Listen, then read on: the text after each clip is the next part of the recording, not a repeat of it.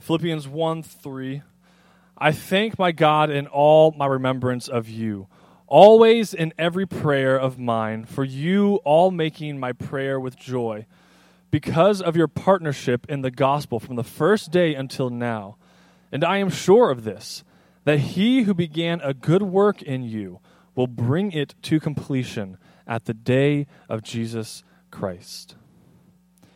It is right for me to feel this way about you all, because I hold you in my heart, for you are all partakers with me of grace, both in my imprisonment and in the defense and confirmation of the gospel.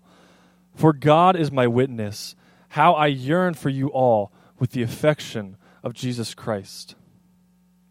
And it is my prayer that your love may abound more and more with knowledge and all discernment, so that you may approve what is excellent, and so be pure and blameless for the day of Christ.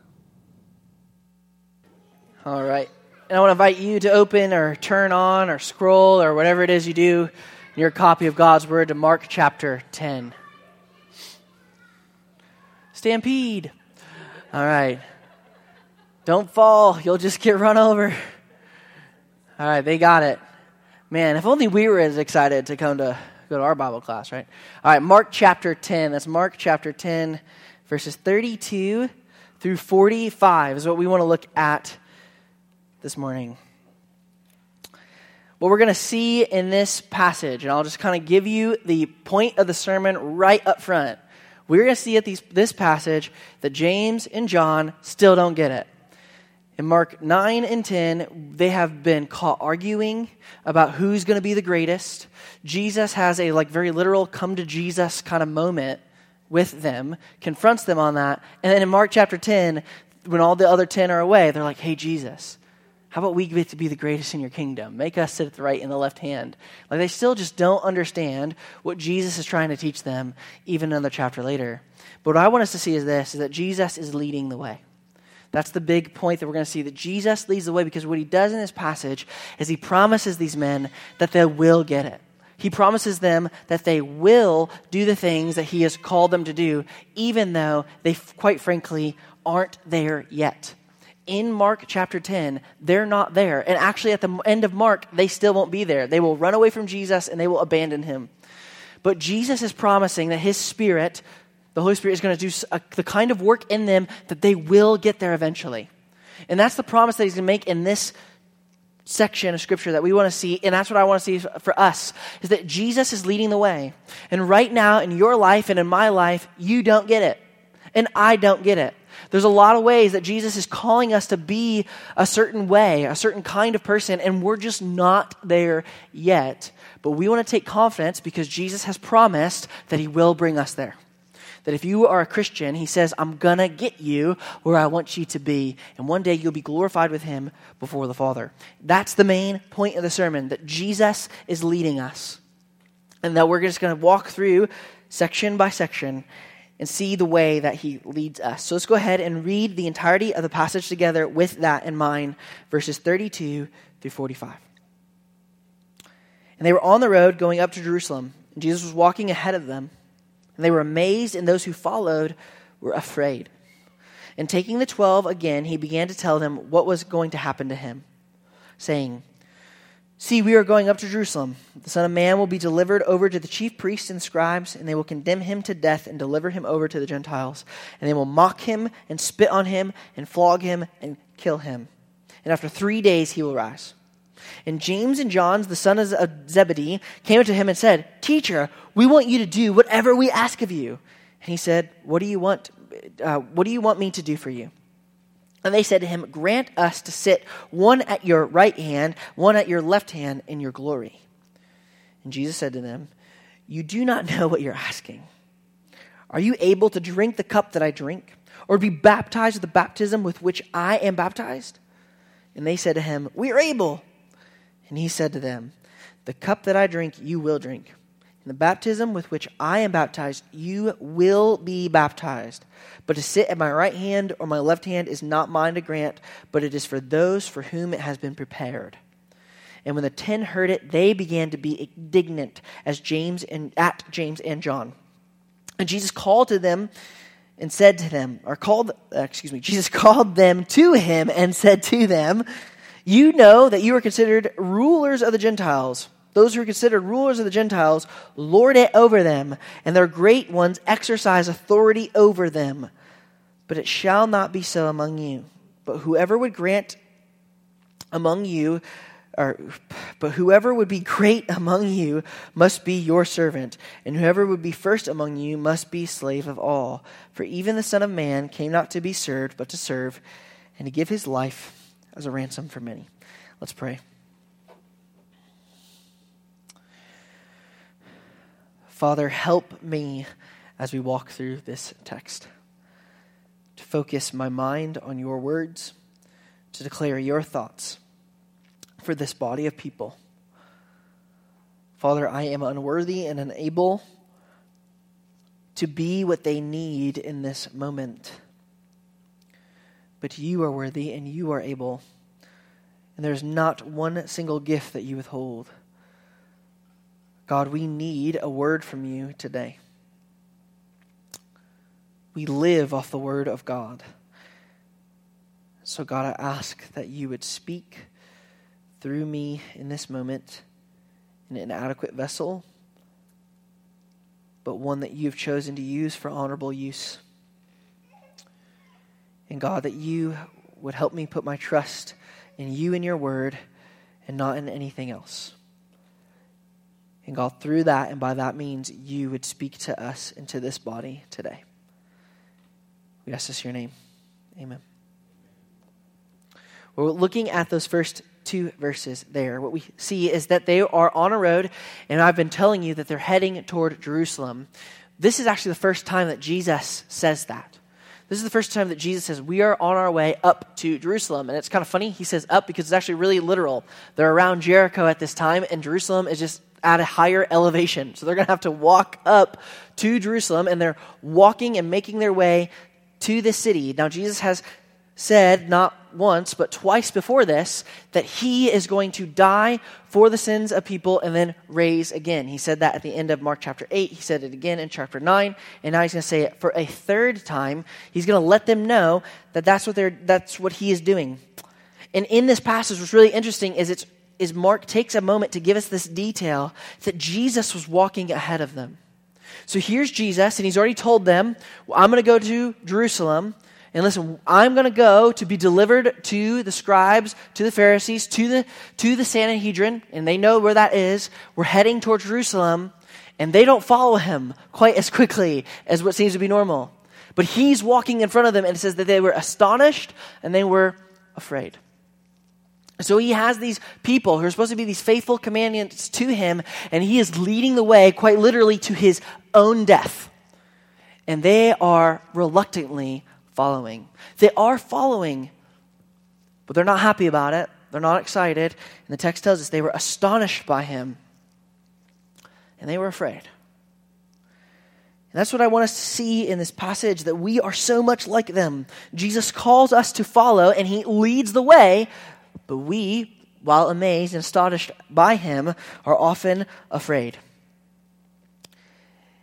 And as he does this in the 12 again, he began to tell them what was going to happen to them. And he tells them, we're going up to Jerusalem, the Son of Man, referring to himself.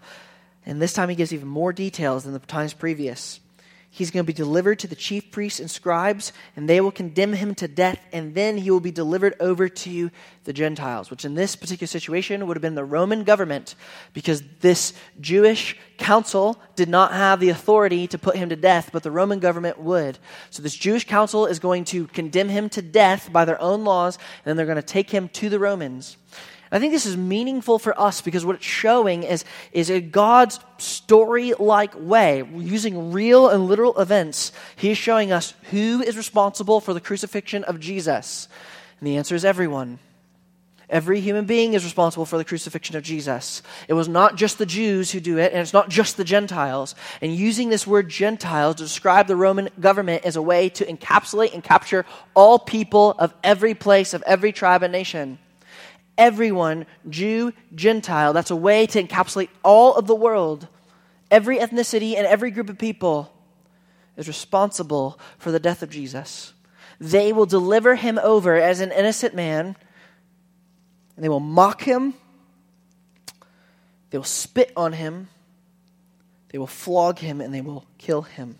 In the rest of Mark, we're going to see in chapters 14 and 15 that all of those exact things will come true. He will be mocked, he will be spit on, and he will be beaten and flogged. And then he will die a criminal's death on a cross that he does not deserve for our sake. And that's what Jesus is telling them. No wonder they're reluctant to follow. No wonder they're a little bit afraid. But Jesus isn't. He looks and he sets his face, is what Luke tells us. He sets his face toward Jerusalem, meaning he is determined, this is where I will go. And he begins to walk up from Jericho to Jerusalem to die for the sins of men. In the book of Hebrews, chapter 12, verses 1 through 3, we get even more insight into the thoughts of Jesus. It says, therefore, since we are surrounded by so great a cloud of witnesses, let us also lay aside every weight and sin which clings so closely, and let us run with endurance the race that is set before us. What enables us to set aside our sins? What enables us to run after Jesus, to follow him? Looking to Jesus, the founder and perfecter of our faith, who, for the joy that was set before him, endured the cross, despising the shame, and is seated at the right hand of the throne of God. Consider him who endured from sinners such hostility against himself, so that you may not grow weary or faint-hearted. I am like the disciples. You are like the disciples. You are like these people that the author of Hebrews is writing to. You grow weary, you grow faint-hearted and scared. And the answer is look to Jesus, the author and perfecter of faith. He endured hostility. Hebrews tell us, Jesus tells us, he endured mocking, spitting on, flogging, and ultimately death. His face was set on Jerusalem because of the joy that was set before him, because he knew what his death would accomplish. So if you're burnt out and beat up, you're just flat out tired, you can't believe that you've done the same thing over and over and over again, you're starting to question, am I even good enough? Do I deserve to be here?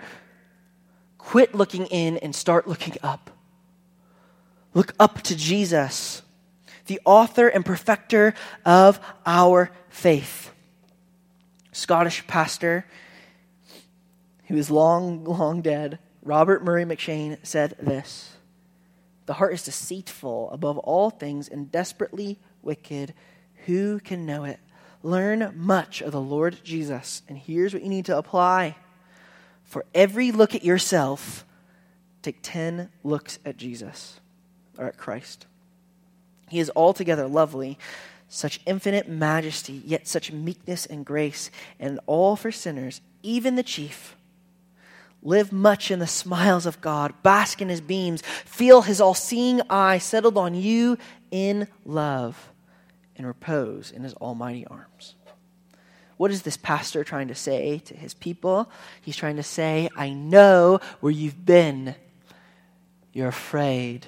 You're unimpressive. You're massively imperfect. And Jesus looks on you, and his eyes are settled on you in love. Stop looking to yourself. Look to Jesus. We must look to the one who is set before us, who has set his face on the redemption of all people through his death, because he doesn't just stay dead. It says that he will endure those things, the mocking, the spitting, the flogging, and ultimately death, and be killed. But after that, 3 days, he will rise. He has risen from the dead, and because he has done that, we can follow him, and we have the ability to obey, to do what he has asked us to do. But we cannot do that if we are looking to ourselves. We must do that if we're only looking to Jesus. Jesus, the one who leads the way for us. He is a perfect leader, leading imperfect disciples, and their imperfections continue to show themselves as James and John approach him in the next passage. Let's look at that. And James and John, the sons of Zebedee, came to him and said unto him, Teacher, we want you to do whatever we ask of you. That's audacious. Hey, I'm going to ask you, before I ask you, will you agree to say yes? What a thing. And he said to them, what do you want me to do for you? And they said to him, grant us to sit one at your right hand and one at your left in your glory. And Jesus said to him, you do not know what you are asking. It's like talking to a kid. Dad, let me just run the house for a day. You do not know what you are asking. You have no idea what comes with all this. You're so naive. Jesus, we want to sit at your right hand and we want to sit at your left hand. Let us do this. And Jesus is saying, you do not know what you are asking. And he asked this question, are you able to drink the cup that I drink, or to be baptized with the baptism which I am baptized? In the Old Testament, the cup is a symbol of God's allotment to his people. Sometimes it's a blessing, that your cup overflows with blessing, but it's definitely something that is coming from God. But also in the Old Testament, what happens all throughout it, it's the wrath of God. And Jesus will take the full wrath of God. He's going to drink up the wrath of God, and in that suffer unjustly. Then his disciples, while they aren't enduring the wrath of God, they will follow in his steps and suffer unjustly because they are followers of Jesus. And he is saying to them, are you really able, you think you're able to drink that cup? The same thing with baptism. I don't think he's talking about literal baptism in this particular passage. He's talking about being immersed in his death and in his likeness. Because that's what we do. The word baptizo in Greek literally just means immersion. So he's saying, can you be immersed in the things that I'm being immersed in? And baptism, we know, represents the death of Jesus. And then when we come back up, the resurrection with Jesus. He is saying, can you die the death that I'm going to die? Can you take the persecutions and the sufferings that I am about to endure? And they say, really naively, we are able. I guess they just don't get it. That's what you say when you want to be at the right or left hand of God, and he tells you, you just have to check the box, yes. But then Jesus says to them, the cup that I drink, you will drink, and the baptism with which I am baptized, you will be baptized. But to sit at my right hand or to my left hand is not mine to grant, but it is for those for whom it has been prepared. See, I think Jesus is being purposely really, really vague in the back half of that. Because what he's saying is, guys, you don't get it yet, but you will. You're not at a place where you're willing to drink this cup yet. You're not at a place where you're willing to be baptized in this baptism yet, but you will. And when you get there, it won't be for the sake of sitting at my right hand or my left hand. It won't be for your own sake. When you get there, you're going to be willing to do this for my sake, for my honor, and for my glory. Because that's what's been happening in Mark. In Mark 8:35, he has said to them that if you lose your life for my sake in the Gospels, you will save it. And that's what he's calling these men to do. He's calling them to literally lay down their life for his sake and the Gospels. And in that, they will save it. But it's not just about them. And Jesus is showing them, you won't get to that kind of place. You won't get to the kind of place where you're going to lay down your life for the sake of the gospel on your own, or just because you asked for it when the other 10 weren't paying attention. You'll get there because I'm going to bring you there. Philippians 1:6 tells us, we read it in our scripture reading, and I am sure of this, he who began a good work in you will bring it to completion at the day of Jesus Christ. So sinner and sufferer, know this truth. Jesus is going to get you there. Jesus, he leads imperfect people, but he leads them to perfection. One day we will do the things that he has called us and prepared for us to do. You're going to walk in those good works. Maybe it's not yet today. Your motivations aren't right. The things that you're supposed to be doing, you're not doing. But Jesus is promising you will get there. You will drink this cup. You will take this baptism. And when you do, it won't be for your own selfish desires. It'll be to glorify and honor me. What's so interesting in that, even as a pastor and in my early days of being raised up, you would hear things like you're being prepared for something. God is preparing you something for the future. And you're told that a lot when you're young, even if you're not a pastor, right? God is really preparing you for stuff. And in our American culture, we can think that's a lot of grandeur, something really great. That is true. God is preparing each of us for whatever is coming next. He is bringing even the sufferings of your life to build endurance into you. No matter what God is calling you to do, God is preparing you to do that thing. The problem is we think that thing is great in our eyes rather than great in the kingdom of God. As we look at somebody like James, we see that once the Gospels are over, he doesn't get mentioned very much. Now, he gets called James the Great by the church. But when we look through the book of Acts, it's Peter and John who are doing the cool, miraculous things. It's Peter and John who are getting to preach the sermons. It's Peter and John who are doing a lot of the stuff. James is just kind of there. And he really doesn't get mentioned in the book of Acts until Acts chapter 12. You know what James is known for in the Christian church? What God was preparing him to do that was going to make him James the Great? Acts chapter 12, verses 1 through 2. This is where James is mentioned in the book of Acts. And at that time, Herod the king laid violent hands on some who belonged to the church. He killed James, the brother of John, with a sword. That's his triumph. He's the guy who got killed with a sword. That's what he's known for. Now, the early church looked at that, and the early church said, that's great. He got to walk in the footsteps of Jesus. He died at the hands of evil men. That's greatness. God is preparing for you to do things in his kingdom and be great, but it's according to his economy of greatness, not ours. We must consider, what is it that God is calling me to do? Is it perhaps that we might resonate with another great man of the Bible, somebody who Jesus said there's no one greater among men or born of woman, John the Baptist, when he said, I must decrease so that he must increase. The willingness to lay down our life and to be unimpressive. The willingness to maybe say, hey, maybe I am just kind of a mediocre person, but I'm going to be a faithful mediocre person.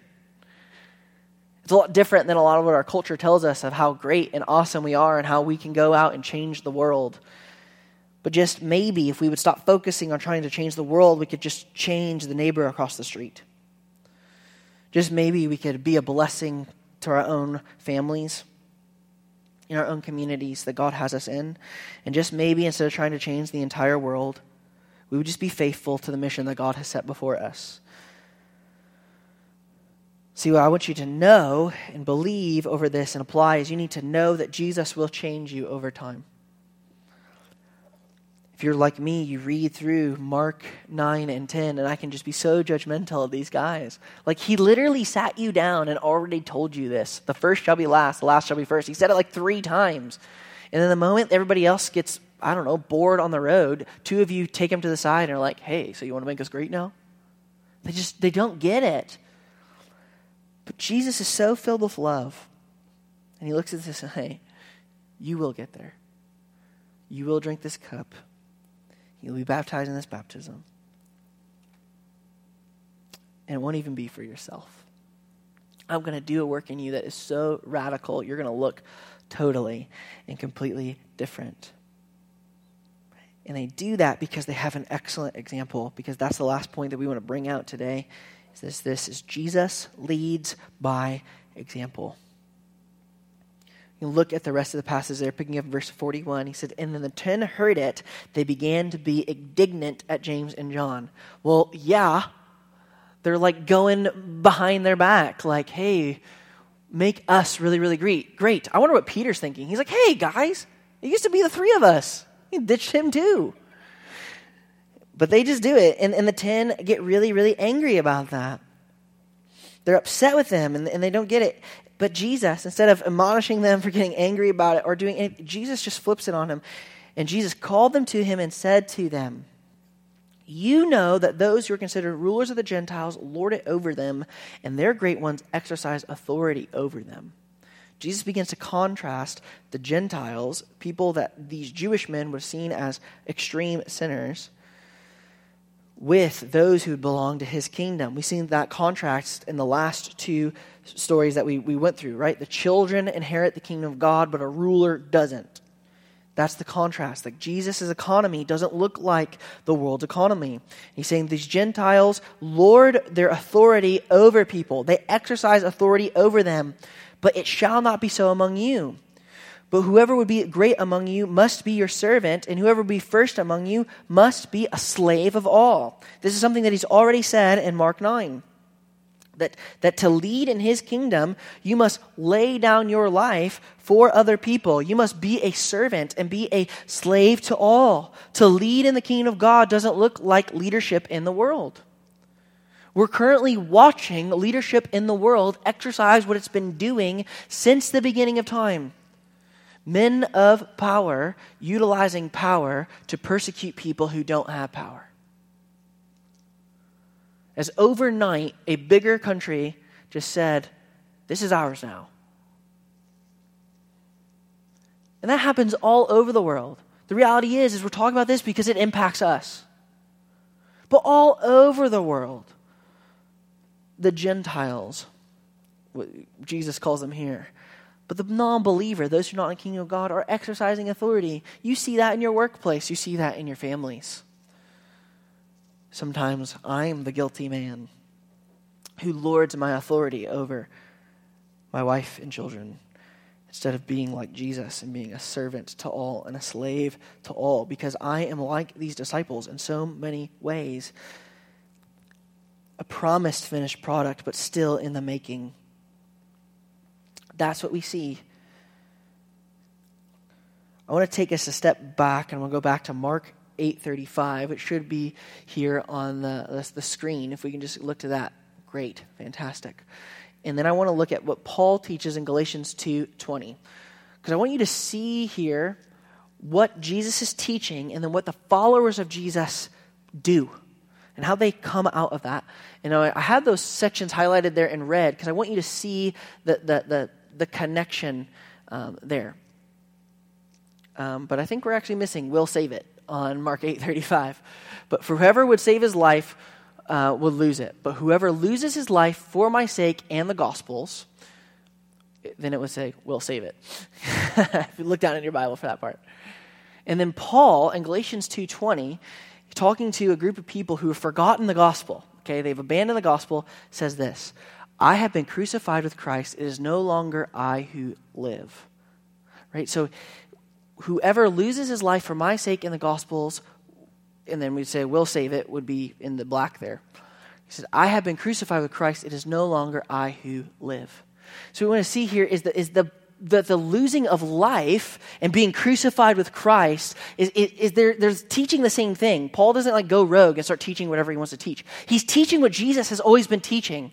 But then Paul says, but Christ who lives in me, and the life I now live, I live in the flesh by faith in the Son of God. Now that's what he's saying, is those who will save it. He's now alive because he has died to himself. But why does Paul do that? He does that because he loved me and gave himself up for me. There we go. Well, we're still the "will save it," still not the right color, but that's all right. It's okay. We tried to get this to work out and it didn't work. But the point that we're trying to bring out of all that is just simply this. What Jesus is teaching impacts and saves their life. It changes these men. See, Jesus is calling them to come and follow me. And it looks a very particular way. He's saying, come and follow me and be willing to lay down your life for my sake. And in that's what will save you, is the laying down of your life. It's a very literal thing for the guys that he's talking to in these passages. But what we want to say is Paul says the same thing, Galatians 2:20. I've been crucified with Christ. I'm dead. It is no longer I who live, but Christ who lives in me. And he says, in the life I now live in the flesh, I live by faith in the Son of God who loved me and gave himself up for me. So here's what we want to close with this morning, is we want to see what it looks like to follow the call of Jesus. And I made just a little mnemonic here for us. If we look at that, C-A-L-L. What does it mean to follow the call of Jesus? What is happening in this passage? Mark 10:45, it tells us, for even the Son of Man came not to be served, but to serve and give his life as a ransom for many. Jesus is going to be the example of what it looks like to live your life as a ransom for many. To follow this call of Jesus and to follow him looks like to be captivated by Jesus. See, what I want to see is what it looks like to follow Jesus is to say, he's my number one. I'm captivated and enamored with him. There's a little children's song that's been running through my head as I've been doing this, and it's just, my beloved, I am my beloved, and my beloved is mine. His banner over me is love. And I've been thinking about that. When I fail, when I mess up, when everything is going wrong, when I feel totally inadequate, I keep thinking his banner over me is love. It's not failure. It's not I wish you'd get it better. It's not I wish you would just figure this out. Jesus looks at me and sees everything about me, and he says his banner over me is love. Paul, when he talks about why am I crucified with Christ, why is it no longer I who live, but Christ lives in me, he says, why? Because he loves me and he gave himself up for me. What we see first is that he's captivated by the love of Jesus. He's enamored by Jesus. And when we're captivated by Jesus, that empowers us and enables us to abandon our idols. We saw that with the rich young ruler. The rich young ruler wants to come to Jesus. What do I have to do to inherit eternal life? What do I have to do? And Jesus is saying, are you captivated with me? Do you really love me? What do you want to do? Why do you call me good? There's one thing that you lack. As Jesus looks into him and he loves him, he says, there's one thing that you lack. Sell all that you have and come and follow me. You have to abandon your idolatry if you want to follow Jesus. We then have to learn to love what Jesus loves. I know I could have just made it love what Jesus loves. It also starts with L, but I wanted to put the word learn in there because I think that's really what it actually looks like in this life, doesn't it? You don't just naturally start loving all the things that Jesus loves. You have to learn to love the things that Jesus loves. It takes some effort and some difficulty. It takes time. And finally, because when we do that, when we're captivated by Jesus, when we abandon our idols, and when we learn to love what Jesus loves, we live resolved to be like Jesus. We as human beings have to know and believe things. They have to capture our minds and our imaginations, but they also have to capture our affections and our loves. And when that happens, that then results in us living a very particular way. We're going to make some actual commitments. We're going to make some actual resolutions, but they're not going to be like New Year's resolutions that we quit by the end of February. But we're talking about real commitments, real resolutions to live a different way, to be committed to follow Jesus. That's what Jesus is trying to be teaching these guys in the end of Mark 8 and 9 and 10. You have got to resolve to not put yourself first. But the reality is this: you will not be committed unless first you are captivated. You will not be committed unless first you are captivated. That's what I want us to see from this passage. Is when Jesus is telling them, I'm going to get you there. I'm going to be the one who dies on the cross for your sin. And when they're afraid to follow, Jesus leads the way to Jerusalem. When they keep walking through and they still don't get it and they're wanting to put themselves first, everybody else last, Jesus is saying, you'll get there. You're going to get there eventually. You're going to be humble, but it's because I'm going to make you humble, because I'm the one who's doing the work, and I lead imperfect people, and I lead them towards perfection. And he explains to them, and this is what you're going to look like. You're not going to be the kind of leader who lords it over people, but rather you'll be the kind of leader who is a servant of all and a slave to all. But why are you going to do that? Why would you ever lead that way? Because you're captivated by Jesus and because he's the example set before you.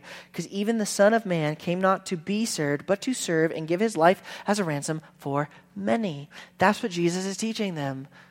If you love me, you're going to want to be like me.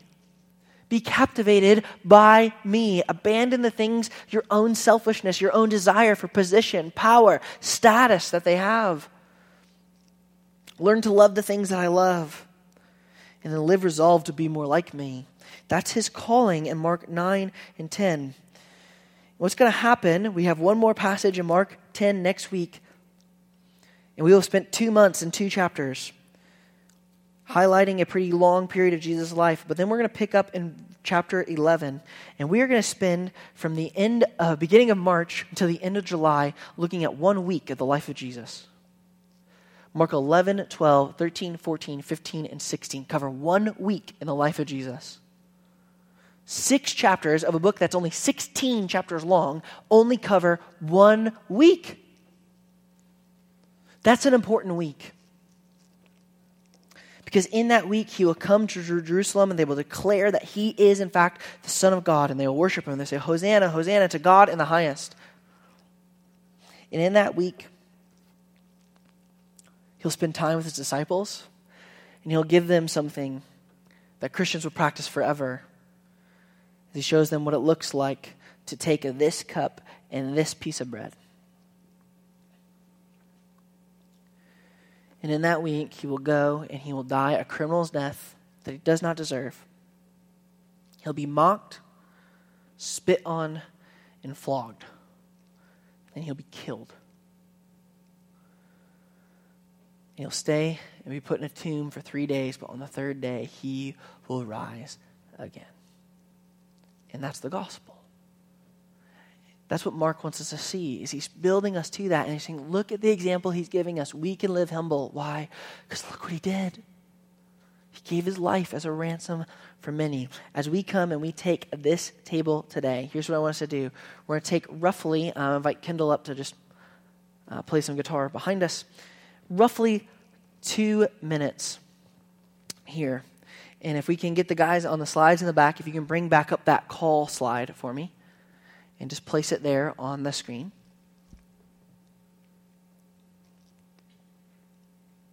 There it is. I want you to reflect on these things for roughly about 2 minutes. And Ben, if you can kind of keep a 2-minute timer there, you go ahead and do that. And then when that 2 minutes is up, we'll go ahead and go back to that Mark slide, and that will be your cue that you can come up and partake of this, okay? So that slide will change in about 2 minutes, and we'll do that. What I want you to do is I just want you to reflect through and pray through these things for the next 2 minutes or so. Am I captivated by Jesus? Are there any things, Jesus, that you're calling me to abandon? Help me learn to love the things that you love, and then that you would make a resolution, that you would make some commitments in your heart to live to be more like Jesus. When that 2 minutes is up, you can just come at your own pace, and that's okay. Maybe if you need a little more than 2 minutes, that's fine. And I'm going to ask that you just walk up the center aisle here, take the elements, and then head back to your seat around this way. And you'll go ahead and do that. And as we do that, we'll reflect on those things, and then I will read the passage from 1 Corinthians, and we will take the elements all together. If you're not a Christian here this morning, we ask that you don't take of these elements. Why would we ask you not to participate? Because when you take of these elements, you're telling everyone in the room, I believe that Jesus Christ has died for my sin and in my place, and I believe that he is risen from the dead, and I believe that he's coming back again. And if you don't believe that, we don't want you to lie. You don't need to feel the pressure to do that. We would ask that people would come and they would take of this in a worthy manner, and the only way to take this in a worthy manner is to take this covered in the blood of Jesus. And that is by faith and repentance in Jesus and Jesus alone. So let's go ahead, take roughly 2 minutes here to pray.